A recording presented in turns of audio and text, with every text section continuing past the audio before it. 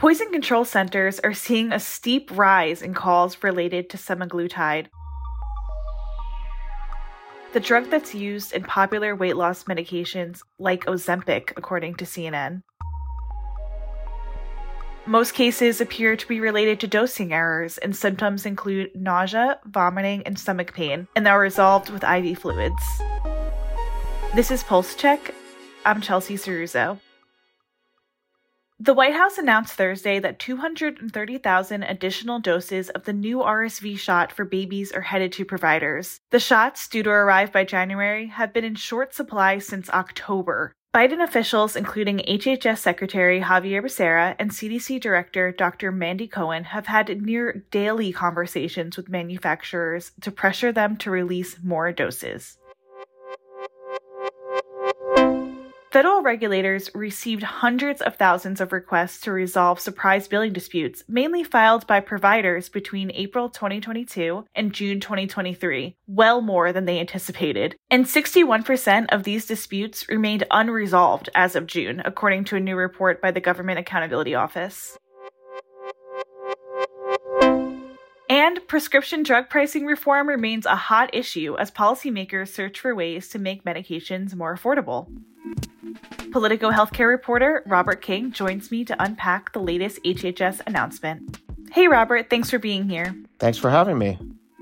So what did HHS announce to lower drug prices? So HHS announced on Thursday that in its new contracts that it reaches in funding early research of new drugs, if that drug gets commercialized, then the list price for that product will not be any higher than an average paid by other global markets. So we won't be paying more than other countries for that product. And what types of drugs will and won't be affected by this policy?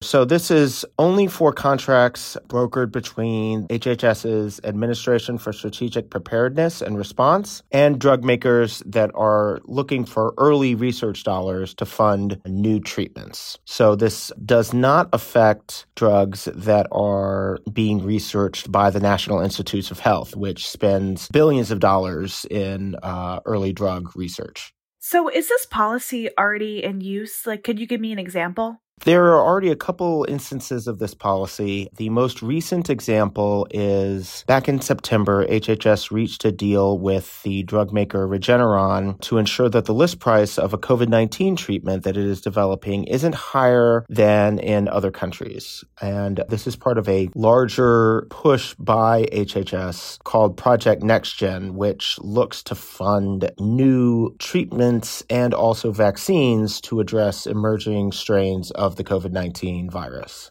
And I know the White House has put a lot of focus on lowering drug prices lately. How does this policy fit into that larger initiative? This policy comes about a week after the White House released a framework surrounding the use of march-in rights, which is a tool that the federal government can use to seize the patents of a drug that is developed with public money. For instance, this would be a drug that would be developed by the NIH. And the administration would use these rights if the drug's price is essentially far too high. So this has been a policy request for a long time from progressive lawmakers such as Bernie Sanders, who has been championing the use of march-in rights and is pressing the White House to deploy this tool to help lower drug prices for consumers. So this kind of builds on the administration's decision from last week.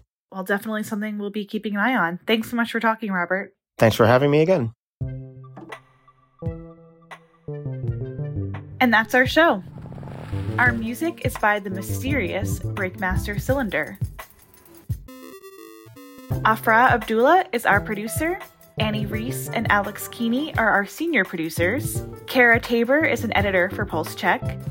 Our healthcare team editors are Eli Reyes, Dan Goldberg, Barbara Van Tyne, Beth Belton, and Sean Zeller. I'm Chelsea Cirruzzo. Subscribe and follow Pulse Check for a new episode every day. And subscribe to our newsletters where you can read this reporting: Pulse, Future Pulse, and Prescription Pulse. Thanks for listening.